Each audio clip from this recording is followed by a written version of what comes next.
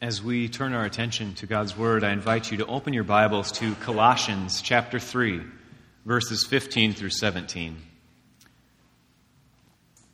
Colossians is one of the epistles in the New Testament, so Matthew, Mark, Luke, John, Acts, Romans, and then Galatians, Ephesians, Philippians, Colossians.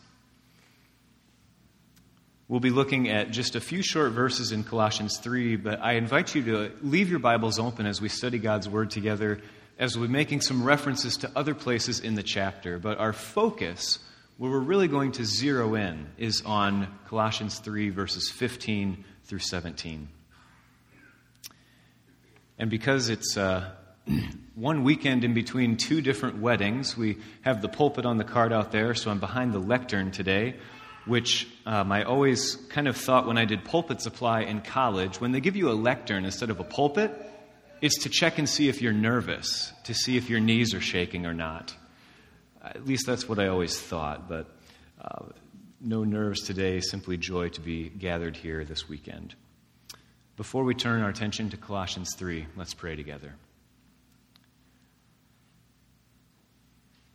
God, our loving Father, may your word be our rule for this day and for this week. May your Holy Spirit come and dwell richly among us and be our teacher, our guide, our advocate, our challenger, and our encourager. And may our desire to glorify your Son, Jesus Christ, who is our Savior and Lord, may our desire to do all things in word and deed in Jesus' name, may that be so. Lord, we know for that to be true. It is you who must move in our hearts, in our minds, and in our very lives. So come, dwell richly in our hearts, that we may be more attentively and faithfully your servants. In the name of Jesus Christ we pray. Amen. Colossians chapter 3, verses 15 through 17. Let the peace of Christ rule in your hearts, since as members of one body you were called to peace, and be thankful. Let the word of Christ dwell among you richly as you teach and admonish one another with all wisdom through psalms, hymns, and songs from the Spirit, singing to God with gratitude in your hearts. And whatever you do, whether in word or deed, do it all in the name of the Lord Jesus, giving thanks to God the Father through him. This is the word of the Lord. Thanks be to God. I know for many of us, when we get to a holiday-type weekend and we kind of know the themes that people are operating with, we tend to guess what the sermon will be about. It's Labor Day weekend, and so we know that Labor Day was established as a holiday of appreciation for the United States workforce.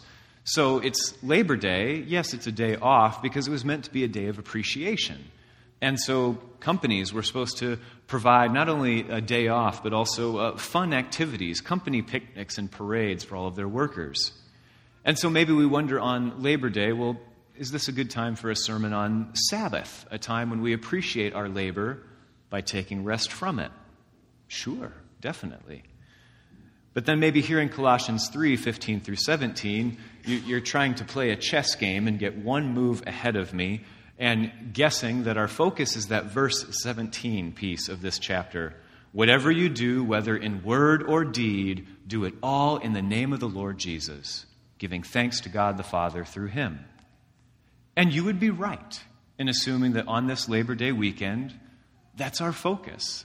When we think about all of the labors, all of the works that we do, to take that phrase from verse 17 and make it true of us, that whatever we do in word or deed, we do it all in the name of the Lord Jesus. You would be right. But that verse by itself isn't a flip of a switch that we can just make that reality. Reading just verse 17, I hope that all of us, whatever we do in word or deed, we do it all in the name of the Lord.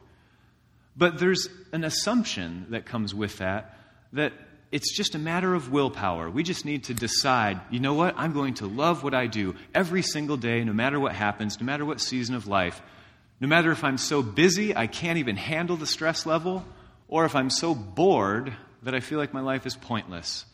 Whether I find my job so meaningful or whether I'm longing for what someone else does because they seem more important than me. Or maybe we feel high stress and we long, wouldn't I enjoy my job more if it was just something simple? Couldn't I be doing something different? Whatever we do in word or deed, we do it all in the name of the Lord. And I think it takes a great amount of willpower and discipline to make that a true mindset for how we live. But I also would push hard that it isn't just a matter of willpower. It's not just reading that verse and saying, that's easy, I can do that. From now on, I will just make a conscious choice and enjoy everything I do in word and in deed. That's why the verse does not stand by itself. It's part of a greater passage, and even that passage is part of a chapter, and the chapter is part of a book. To really give thanks to God the Father through Him for all that we do in word or deed, where that needs to start, a condition that is necessary in addition to all of our willpower and effort and self-disciplined mindset, is to have it be that, as verse 15 says, that the peace of Christ rules in our hearts. Let the peace of Christ rule in your hearts. Everything after that follows into that one understanding, that the peace of Christ may rule in your heart. Now, that might bring us to the exact same question. Well, how do we do that? How do we just make that happen? And that's why I invite you to leave your Bibles open, because we need to follow the path of logic through an argument that's made in chapter 3. And by argument, I don't necessarily mean disagreement. I mean a series of logical choices that lead to one conclusion to the next. And the argument in chapter 3 starts with having a resurrection mindset. Since you have been raised with Christ, set your hearts on things above. The first 4 verses are a matter of where we put our minds. Setting our minds and hearts on a resurrection mindset. Resurrection being the word of going from death to life. That it is Christ's resurrection, that singular event in history, that orients our entire lives and our thinking, our way of being, everything that we do. Our hearts and minds should be set on things above with a resurrection mindset, going from death to life. That's verses 1 through 4. But then the Apostle Paul continues in verses 5 through 11. Even while talking about a resurrection mindset, we're told, put to death, therefore, whatever belongs to your earthly nature. So if we have gone from death to life through Christ's resurrection as a gift to us, then we know that there's certain things that we are leaving behind, things that we have died to, so that we can make space for the peace of Christ to rule in our hearts over that which is intended for life.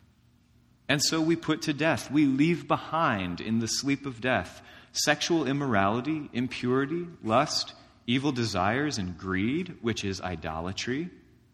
Because of these, the wrath of God is coming. Picking up again at verse 8, that we rid ourselves of all such things as these: anger, rage, malice, slander, and filthy language from your lips. And do not lie to each other, since you have taken off your old self with its practices. These are the things that we've left behind in death.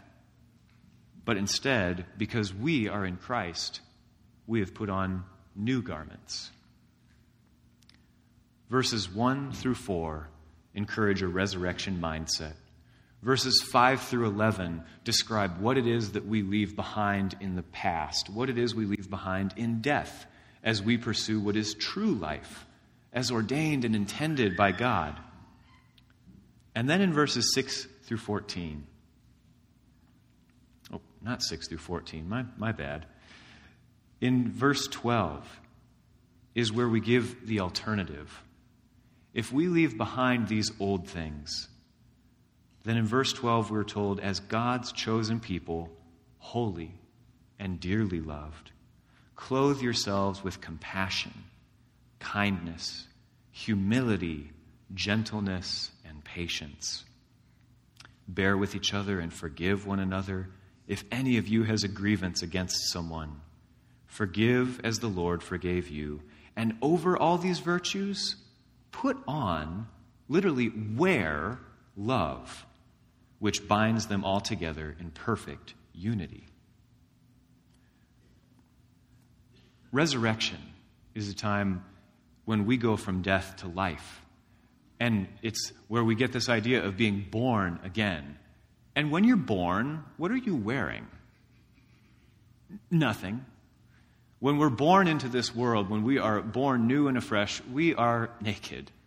And when we are born again, we have put off all of these old things, all of these things that we used to hide ourselves with and cover up our sins with, just like in Genesis 3, when Adam and Eve tried to cover themselves up. That all gets thrown to the wayside, and we are completely vulnerable before God when we are born again because of Christ's resurrection. So then Christ tells us what kind of clothes to wear. Compassion, humility, kindness. These are the things that we are to put on, literally to wear. Now, I'm going to break a rule that Ross and Dave has set for me. I left a stage prop on the pew because I couldn't stash in the pulpit. I'm going to go through what we call the neutral zone, which is a Star Trek reference. I'm going to go through the neutral zone and grab something real quick, but I'm not going to talk too much while I do it because there's a little sound dropout right about here, right? Okay, good. I've got it now. Thanks, Ross. I'll apologize in more detail later. I have here a coat. Now, this coat is my dad's. Well, it was. It's mine now. It doesn't fit him anymore. Now, I really like this coat. I think it fits well. I think it looks good on me. Caitlin isn't always so sure if she agrees with that or not. This is a vintage late 70s, early 80s leather coat. And I think it's wonderful because, for one, the sleeves are long enough.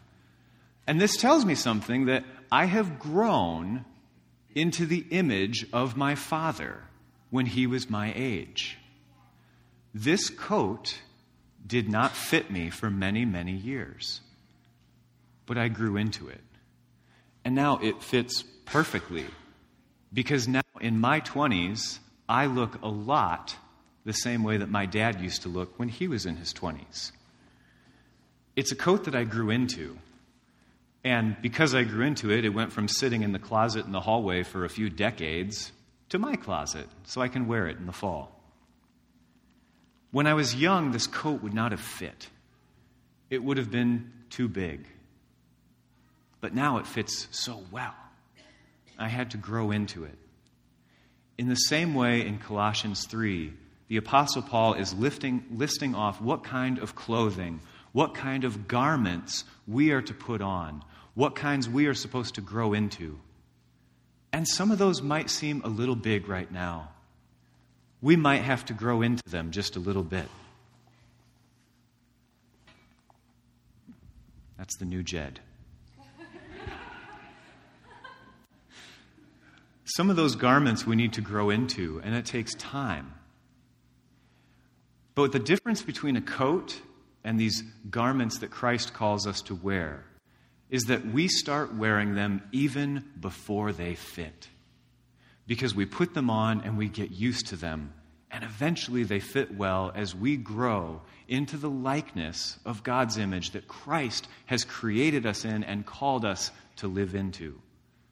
So sometimes the virtues, because these are high virtues in Colossians 3, sometimes these virtues seem lofty and unattainable, and yet we wear them anyway until they really and truly begin to fit. When we wear these virtues, compassion, humility, kindness, forgiveness, when we wear these virtues long enough, we start to get used to them, and they become our new clothing. that we have put off anger, rage, malice, sexual immorality, impurity, greed, and idolatry, those don't fit us anymore because we are Christ's. And so he has given us new garments to wear. And if we're wearing those garments, and if our mindset is that of one of the resurrection, then we get to verse 15, where the peace of Christ may rule in our hearts. Let the peace of Christ rule in your hearts. Now, it's an interesting word for rule that's used here. This is essentially a word meaning let the peace of Christ call the shots in your mind. Let the peace of Christ be the determining factor of how your heart rests. So it's not a literal physical question of what's in your heart, ventricles and arteries and blood and cardiac tissue and other things that people who know more about physiology than me could tell you. But this is a question of the heart's mindset. And does the peace of Christ rule in your heart? Does the peace of Christ call the shots? Now, maybe a good way to understand that is every family has someone who calls the shots, don't they? Maybe it's mom, maybe it's dad, maybe there's a pecking order between siblings. Every family has someone who calls the shots. That when there's a little bit of disagreement, when push comes to shove, eventually there's going to be one person who says, and this is what we're doing now. Make it so, and it happens. Now, a good way to find that, I think, in families is when you're not just at home, but when you're maybe on vacation and plans change. And the plan that we did have is disrupted. In that moment of disruption, if you pay attention to your own family or if you pay attention to the stories of people who have gone on vacation, you'll figure out who calls the shots. You'll figure out who rules over the family. Because when plans change, the person who really gets to call the shots, we're going to end up doing what they do. Let the peace of Christ in that same way, like the person in your family who calls the shots, let the peace of Christ rule in your hearts. Let Christ call the shots for what is in your heart. Let him be the umpire of your life. Which then leads us to that great internal question of what is in our heart that Christ is ruling over. Because if the peace of Christ is going to rule in our hearts, then some things are going to get pushed out because they don't fit anymore. But they're getting pushed out because they're going to make room for new things. They're going to make room for you to grow into the garments that Christ has called you to wear. Let the peace of Christ rule in your heart, and let the peace of Christ make the room in your heart. Let it rearrange and order the furniture in the living room of your soul, that the right things are in the right place. And we do this, as verse 15 continues, since as members of one body you were called to peace. And what kind of peace is this? Does anyone know anyone named Irene? Do you know an Irene? A few of us do. It's a little bit older name. It's making a comeback again now. If you know someone named Irene, then know that their name comes from the Greek word for peace, eirene. And someone named Irene was named after this definition of peace. Eirene is a state of tranquility, exemption from rage or destruction, peace between individuals, a harmony or accord, and security, safety, prosperity, and a little bit classic of a word, felicity. Felicity. That's the type of peace that we, as members of one body, the church, were called to that kind of peace. The kind of peace that comes from Christ, rules in our hearts, and reorders us and orients us. And if this were all not enough to take in just a few short sentences, we get added on, and be thankful. Let the peace of Christ rule in your hearts, and be thankful. There's a lot of gratitude throughout the entire letter of Colossians, but especially in this part of chapter 3. There's gratitude and thankfulness. When I was at a meeting of a few area clergy during the summer, in the bathroom there was a needlepoint decoration. And it had some nice buttons and flowers on it, but there was a phrase needle pointed into the piece of fabric. And the phrase was this: gratitude is the sign of noble souls. Gratitude is the sign of noble souls. Now, when I read that, my mind immediately goes to people who are a perfect example of that. There's people here that are great examples of that. And I'm grateful that they get to be with us, because if you think about gratitude being the sign of noble souls, it fits in line with this idea of letting the peace of Christ rule in our hearts. Someone who's grateful lives with nobility, and someone who we know to be of noble character also lives with great gratitude. And there's a few people here, we won't name them by name because we'd leave someone out on accident. But there's some people here, especially those who are in their 80s and 90s. And they are great examples of those gratitude-filled people that are noble souls. They're grateful to be with us. And I don't even know if we deserve to have them as our company, because they are truly noble souls. Be thankful. Let the gratitude in your heart, as ordained by Christ, let that lead you into being a noble soul.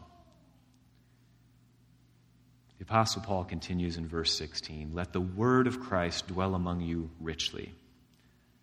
Dwelling among you richly as you teach and admonish one another with all wisdom, and then through what? This is a peculiar term.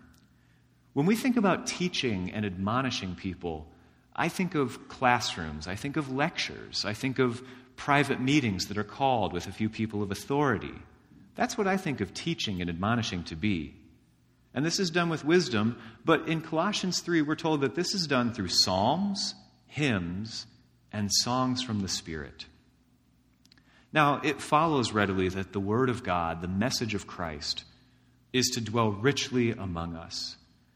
And that includes all of Scripture, because Christ himself said, "I did not come to abolish the law, but to fulfill it."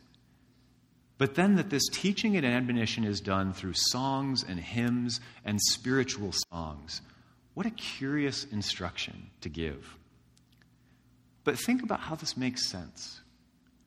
Do you ever get a song stuck in your head? Probably. Yeah, all of us at some point or another. Even those of us that aren't very musically inclined, a song eventually gets stuck in our head, and it rattles around in our mind, and it will shape what you are thinking. I know for me, I get hooked on music soundtracks.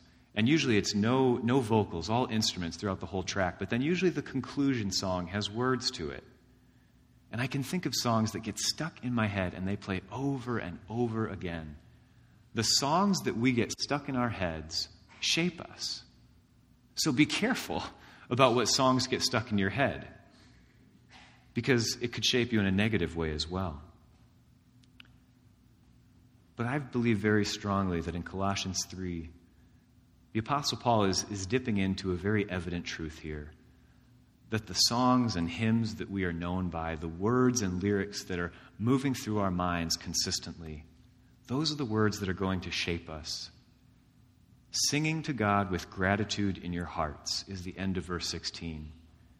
We are encouraged to sing songs of praise and thankfulness and gratitude, that we can sing to God with gratitude in our hearts. Let the lyrics be the ones that will shape you well, that you can wear the garments that Christ means for you to wear. If we live in this way, with thankfulness, with gratitude in our hearts, then, and then only, do we really reach the conclusion in verse 17. Whatever you do, whether in word or deed, do it all in the name of the Lord Jesus. Giving thanks, once again, gratitude is a repeated theme. Giving thanks to God the Father through him. Whatever you do in word or deed. This happens at the conclusion of a long list of life changes. How we orient our hearts and minds, the types of things we leave behind us, the types of things that we put on and that we wear and that we grow into, that we may grow into the likeness of God. And then letting the peace of Christ in us rule in our hearts, leading us then and only then to do whatever we do, in word or deed, in the name of the Lord, giving thanks to God the Father through him. The garments we wear identify us. And I'm not talking about physical clothing, but the things that we wear that show that we live lives of gratitude towards God. Garments we wear that show people by word and deed that the peace of Christ rules in our hearts. And in that way, mission happens day in, day out, because our words and our deeds are the witness of Christ ruling in our hearts. So wherever you go, whatever you do, whoever you are, this is what is to be evident about you. And thus mission becomes something that happens no matter where you are and no matter who you interact with.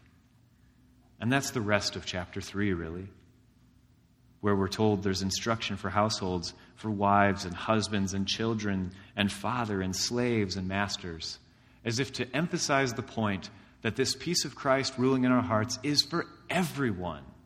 Whoever you are, whatever you do, this is for you to wear. This peace of Christ is to rule in your heart.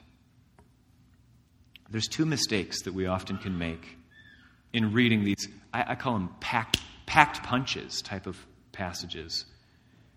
We read this lofty understanding of whatever you do in word or deed, do it all in the name of the Lord, giving thanks to God. And we can think this is either just for us, as if Scripture only means something to us and it hasn't ever dawned on anyone else before in the history of the Bible. But we lose something in that because we forget that this is personal but not private. You're not the only person to have ever read this. And God is speaking fresh to you through Scripture when it captures your heart in a special way. But you're joining the communion of saints who have also experienced that. But the other error is to think that this kind of thing is only for other people. But that's the other big false thinking, is that only other people with more time or with more important jobs or with easier jobs or better paying jobs or people who work outside the home or inside the home or work from home, that this is only for them. This is for all of us. Not privately, but very personally, for each one of us. Whatever we do, wherever we are, however stressed or busy or bored or satisfied or longing we are, this is for all of us to be wearing these garments of Christ. That whoever we meet will know that there is something unique, that the peace of Christ rules in our hearts, day in, day out. And by that, people will know whose we are, that we belong to Christ. In the name of the Father, the Son, and the Holy Spirit. Amen. Let's pray.